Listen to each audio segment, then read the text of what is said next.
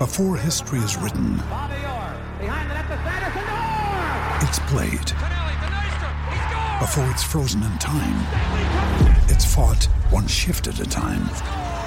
Before it's etched in silver, it's carved in ice. What happens next will last forever. The Stanley Cup Final on ABC and ESPN Plus begins Saturday. We took it all. We brought them to our land. An endless night, ember hot and icy cold. The rage of the earth. We made this curse. Carved it in the blood on our backs. We did not see. We could not, but she did. And in the end... What will I become? Senua's Saga. Hellblade 2. Play it now with Game Pass.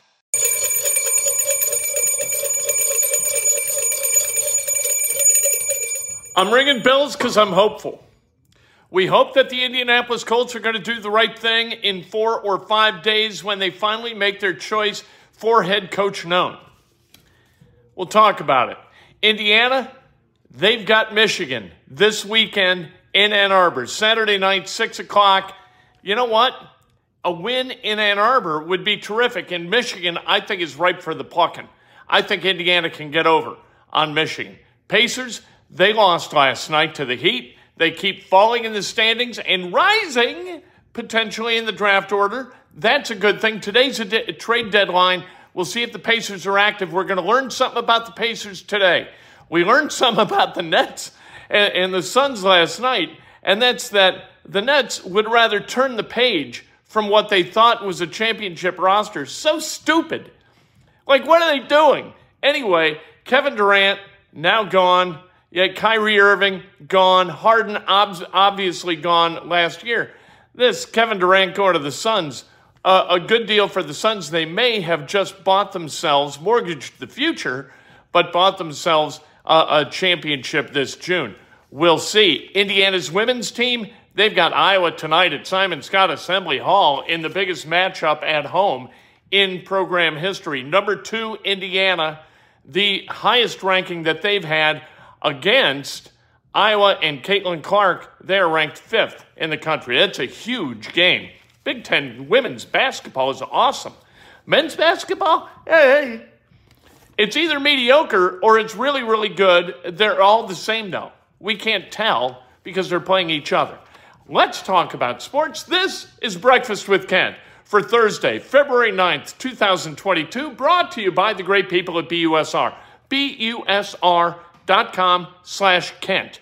Sports gambling has never been more fun. You're going to have a great time. Go to BUSR.com/Kent and register, deposit, play. Nothing but fun. Let's go. Hit the subscribe button because if you are a subscriber, you are eligible to win a prize. The prize is being shipped right now from the great people at Pristine Auction. I won an auction, and I'm going to share that bounty with you. This is what I talk about. When you donate, when you do a super thanks, some of that money goes to buy prizes that I give back to you people. We're a collective. We're not like a one-way street of cash to me. We are, there's cash, then there's prizes, there's equipment, there's all kinds of stuff. We're a self-sustaining model of media magic. It's what we do. All right, hit the like button also. Ring the bell if you want, ring the bell. If you want an alert every time we go live or post a video, and super thanks are always appreciated and then regurgitated back into the product in one form or another, given to you in the form of prizes. All right, let's talk about the Colts coaching search. For the love of God, it's going to end Monday or Tuesday. They are in a position where they have vetted every candidate about as thoroughly as can possibly be vetted, and they're going to announce the guy. This is what I am certain of, and I'm only certain of it in my own mind because it makes me feel good. They're going to hire either Brian Callahan, the offensive coordinator of the Cincinnati Bengals, or Shane Steichen of the Philadelphia Eagles. This helps me believe, thinking that they're going to do this. Believing that they're going to do this helps me feel like the Colts are being run correctly because one of those two guys is the right choice. That's what they need to do. The Colts tend to make these decisions a little bit more difficult than they need to. So really, like we know, the other side of our brain is saying, who the hell knows? They could pick Saturday. Obviously, that would be just a terrible choice because he's not a coach. Not that he's a bad person. He's not a coach. Didn't want to be a coach. Retired from football, got into the media. Good for him. Good for Jeff. Then all of a sudden, a late-night call from Jim Irsay, and he's a head coach of an NFL franchise. There are thousands of people coaching football, men and women, and one was in the media, and he's the guy that Irsay pointed at and said, come on. That's craziness. And that cannot revisit. That kind of decision-making can't be done again and have us think that anything other than craziness has infested the Colts and is going to be really, really hard to repel. So I think it's going to be Steichen or Callahan. And knock wood, that's exactly what happens. And then we turn our attention to, and nothing against the other guys, but their defensive coordinators. Show me a defensive coordinator in one of the championship games, the AFC or NFC championship game. Where's the head coach who came from the defensive side of the ball? Where's the special teams coach? We took it all. We brought them to our land. An endless night, ember hot and icy cold. The rage of the earth. We made this curse. Carved it in the blood on our backs. We did not see. We could not, but she did. And in the end, what will I become? Senua's Saga. Hellblade 2. Play it now with Game Pass. When you need mealtime inspiration, it's worth shopping Kroger, where you'll find over 30,000 mouth-watering choices that excite your inner foodie. And no matter what tasty choice you make, you'll enjoy our everyday low prices, plus extra ways to save, like digital coupons worth over $600 each week. You can also save up to $1 off per gallon at the pump with fuel points. More savings and more inspiring flavors make shopping Kroger worth it every time. Kroger, fresh for everyone. Fuel restrictions apply. Anatomy of an ad. Subconsciously trigger emotions through music. Perfect. Define an opportunity. Imagine talking to millions of people across the U.S. like I am now. Identify a problem. Creating an audio ad is time-consuming. Offer a solution. Utilize cutting-edge AI. Imagine creating all that in under 30 seconds. Well, we did to create this ad. To learn more about AI in the audio industry, download the white paper from audiostack.ai. Nope, none there. Offensive coordinators. This is where the NFL has gone. So you need to climb on board or buck the trend and then figure out 3 years from now, hey, that trend was a trend for a reason. We don't want to go there, do we? Then you got to make the decision about the quarterback, like I said. David Carr. The great David Carr. Oh, boy. Derek Carr, his brother. He's down in New Orleans, and he's kicking the tires on the Saints. The Saints are kicking the tires on Derek Carr, and we're going to see where Carr winds up going. It's not going to be Indianapolis. The Colts are not going to wade into the waters of veteran quarterbacks again. Wouldn't that be, how many times you got to make that mistake before you realize it's a mistake, for the love of God? They're going to bring somebody in as a backup quarterback, and I really don't care who. It could be Jacoby Brissett. It could be Andy Dalton. It could be any of these guys. I really don't care. I think that the presence of a veteran backup with a rookie quarterback is really overblown. It doesn't bother me at all. They're going to learn one way or another. There's a huge staff over there. Every NFL coaching staff has guys who teach the quarterback position and run the offense and teach guys how to watch film and all of that stuff. I got no problem with any of it. Give me, as a quarterback, C.J. Stroud or Bryce Young. I will take either. I do not want Will Levis.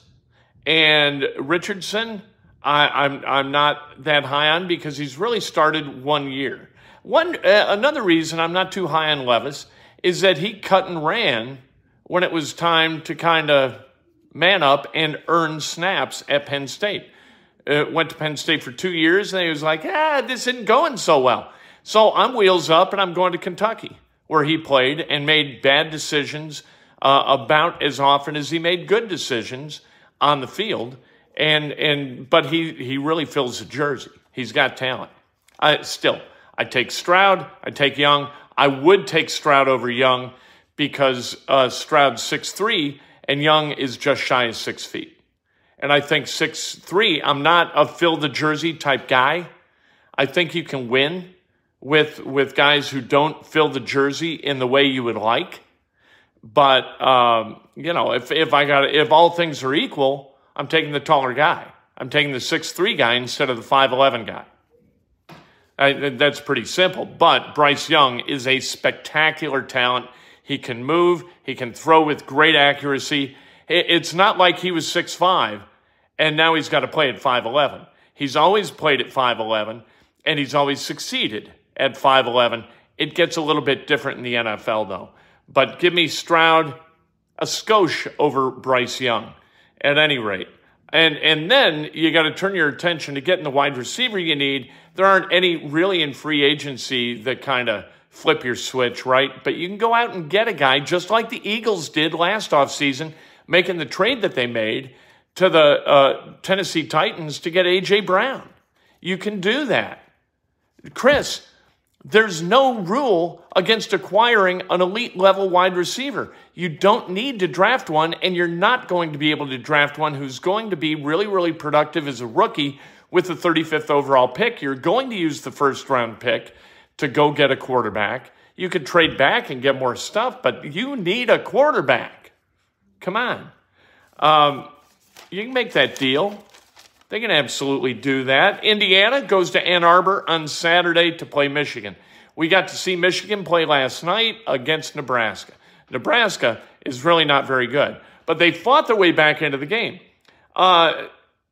Michigan was up 41-17, and then all of a sudden, it was a 12-point game, a 17-5 run.